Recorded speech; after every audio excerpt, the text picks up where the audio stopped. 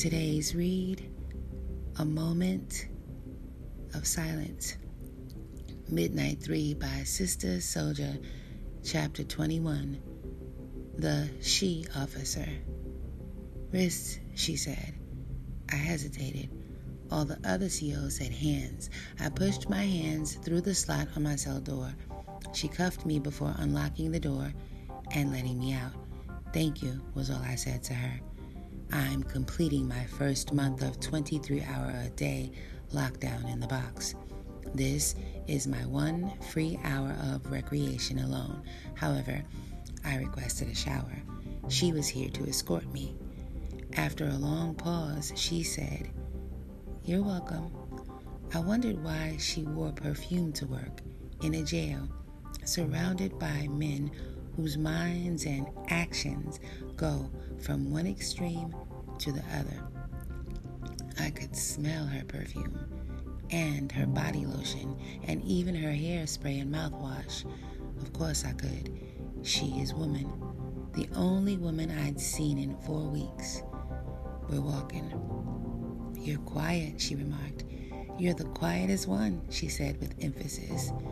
You have good manners. I hope you don't let this place destroy you. We continued the rest of our walk in silence. When we reached the shower stall, she watched me walk in. I knew the shower routine down pat. Before she could call it out, I put my cuffed hands through the slot. She uncuffed me. 3 minutes, she said, like she regretted saying it but had to. She knew 3 minutes was not enough time. Please turn, I said to her because she was still looking in. I have a son your age, she said. Impossible, I said, at the same time that the water blasted on. When my time was up, I swiftly toweled dry and dressed and stood by the slot waiting to be cuffed again so she could open the door and escort me back. Instead of saying hands or wrists, she put her face up to the slot. Why impossible, she asked me, but my mind was elsewhere. Excuse me, I said. I have a son your age. You said impossible. Do I really look that young to you? She asked, fishing for a compliment. No son my age would let his moms work in a place like this. He'd work 2 or 3 jobs if he had to, just to keep you out of here. That's why, I told her solemnly. Wrists, she said, and cuffed me. She and I walked back to the cell in silence, same as we came, even as other inmates on lockdown shouted, Yo, CO, or screamed, or begged, or rhymed, or cursed, or cried. Agony hung in the air, agony and strife. The weight of being isolated and alone was crushing each of them one by one. I was not happy, but I was not crushed. For some of these guys, the last person they would want to be left alone with was themselves. They reacted as though they were being tortured, but there was no one in the box with them but themselves.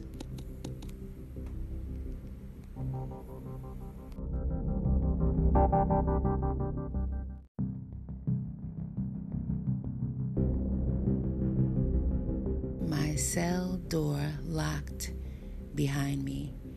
I pushed my hands through the slot. The CO uncuffed me. I could hear her shoes on the floor as she walked away. She normally works nights, I said to myself.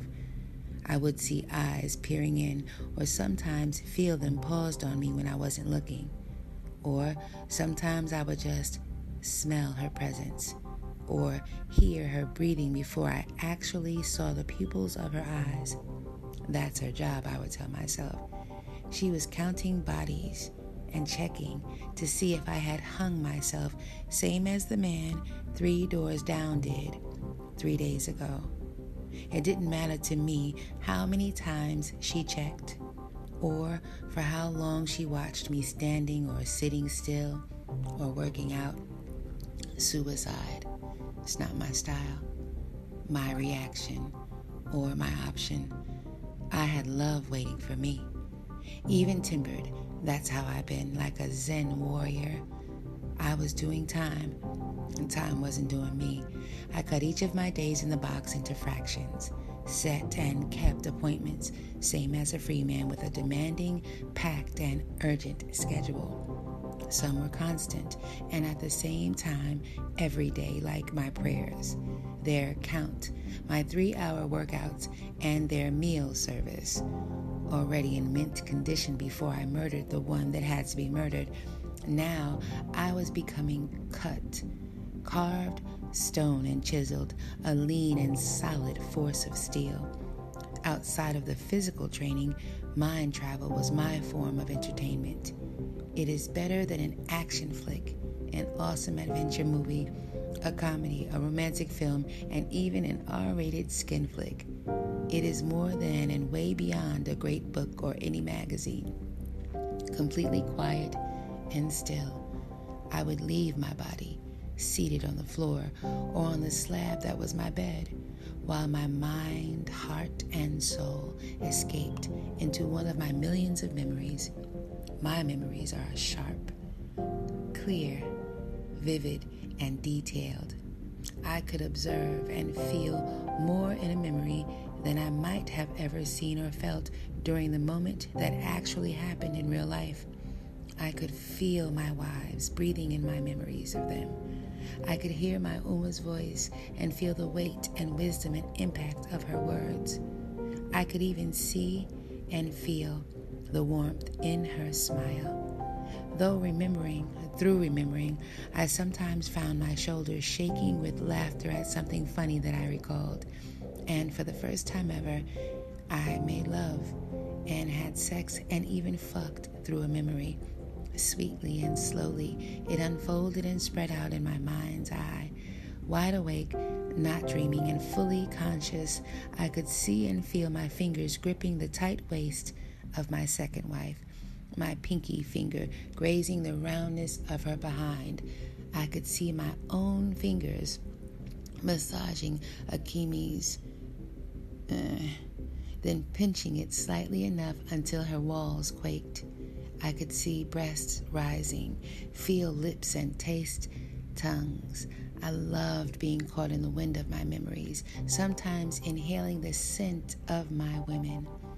Akimi wore the scent of Sudan, perfume that Uma conceived, mixed, and slow dripped into a beautiful crystal bottle shaped like an Arabic lantern and customized exclusively for her. In that bottle was the aroma that led to the creation of new lives in my first wife's womb, a concoction so powerful that through it, Uma's desire was born.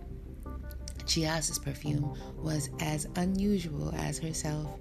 It was not perfume imagined, mixed, or personally and purposefully gifted by Uma.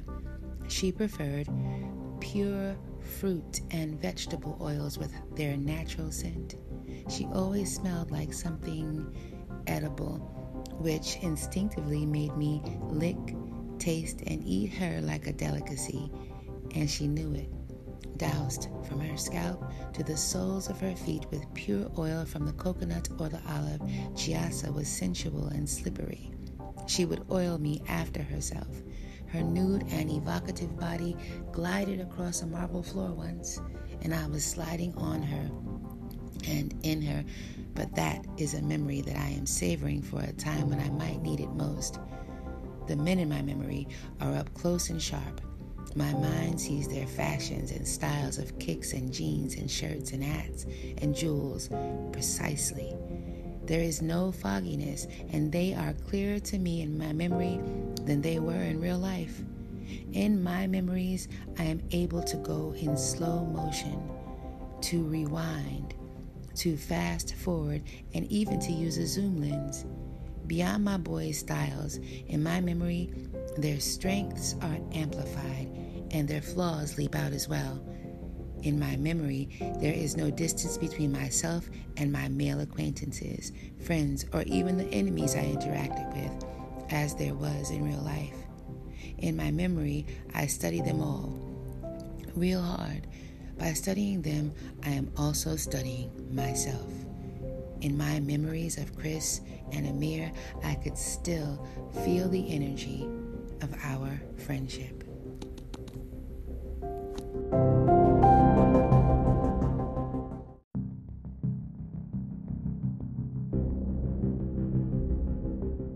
Don't you sleep?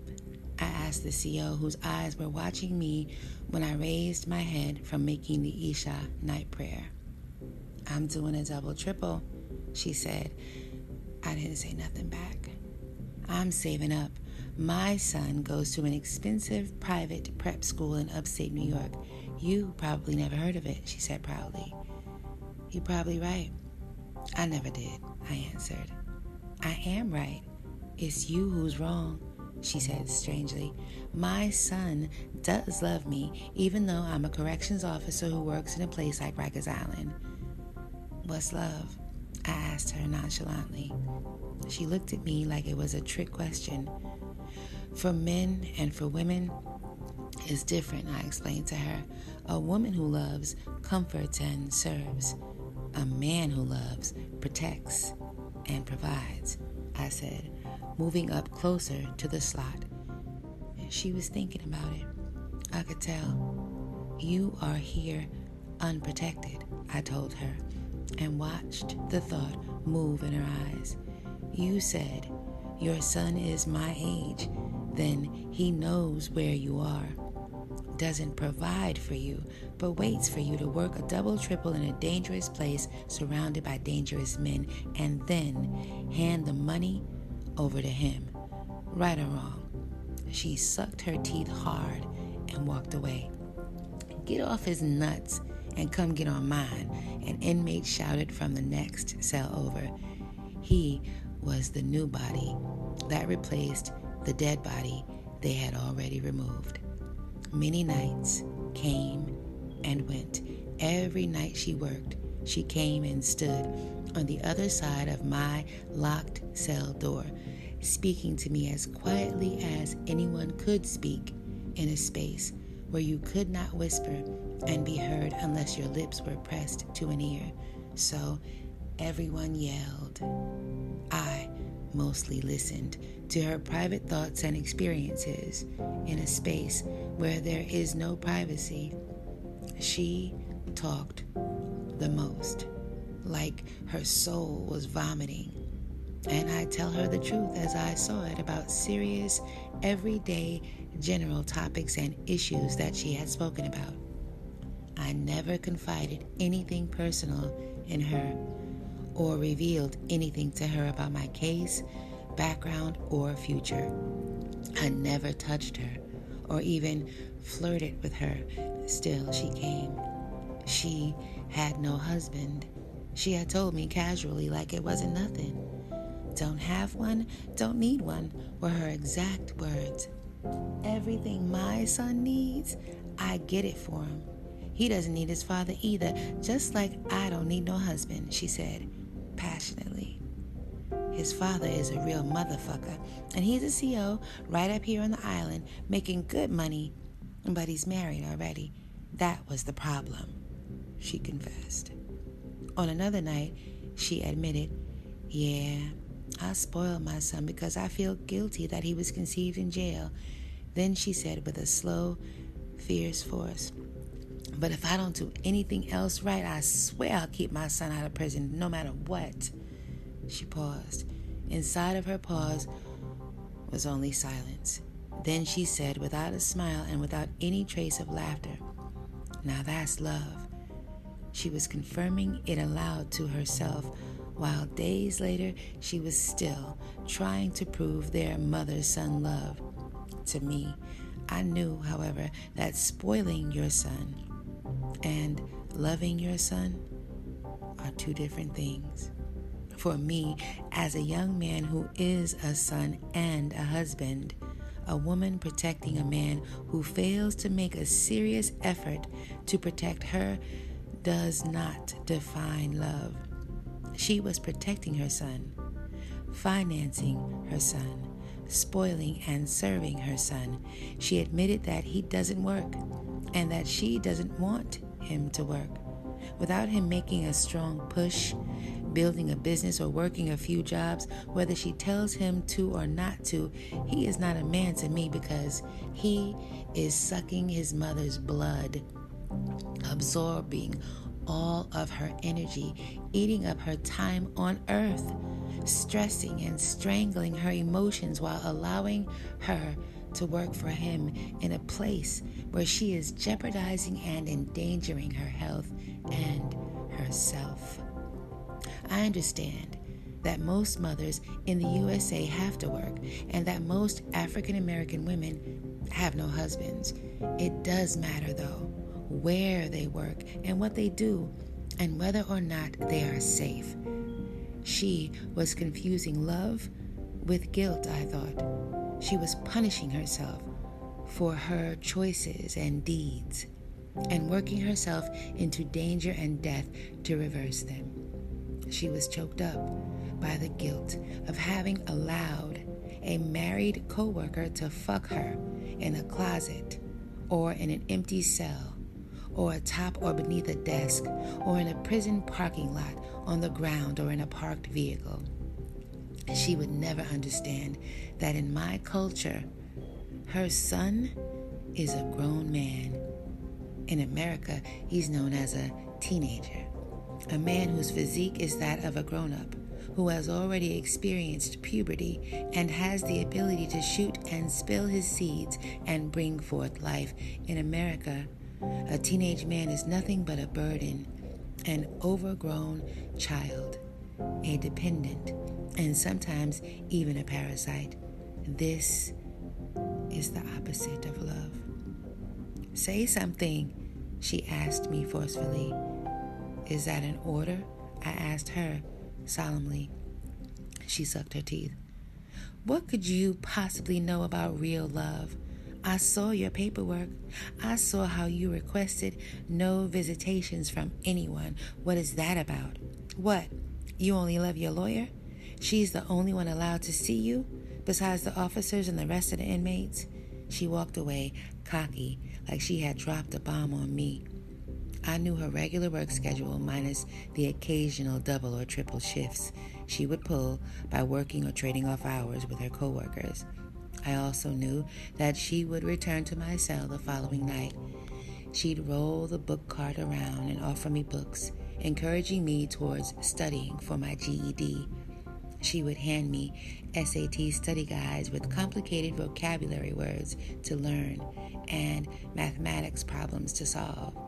She would bring me gifts I did not ask for, like extra towels, washcloths, and new socks or underwear, peanut butter or fruit, or a chicken breast sandwich. More than that, she would tell me how things really go down at Rikers. Not just in the box, but in the population or protective custody and in the hospital and on the yard.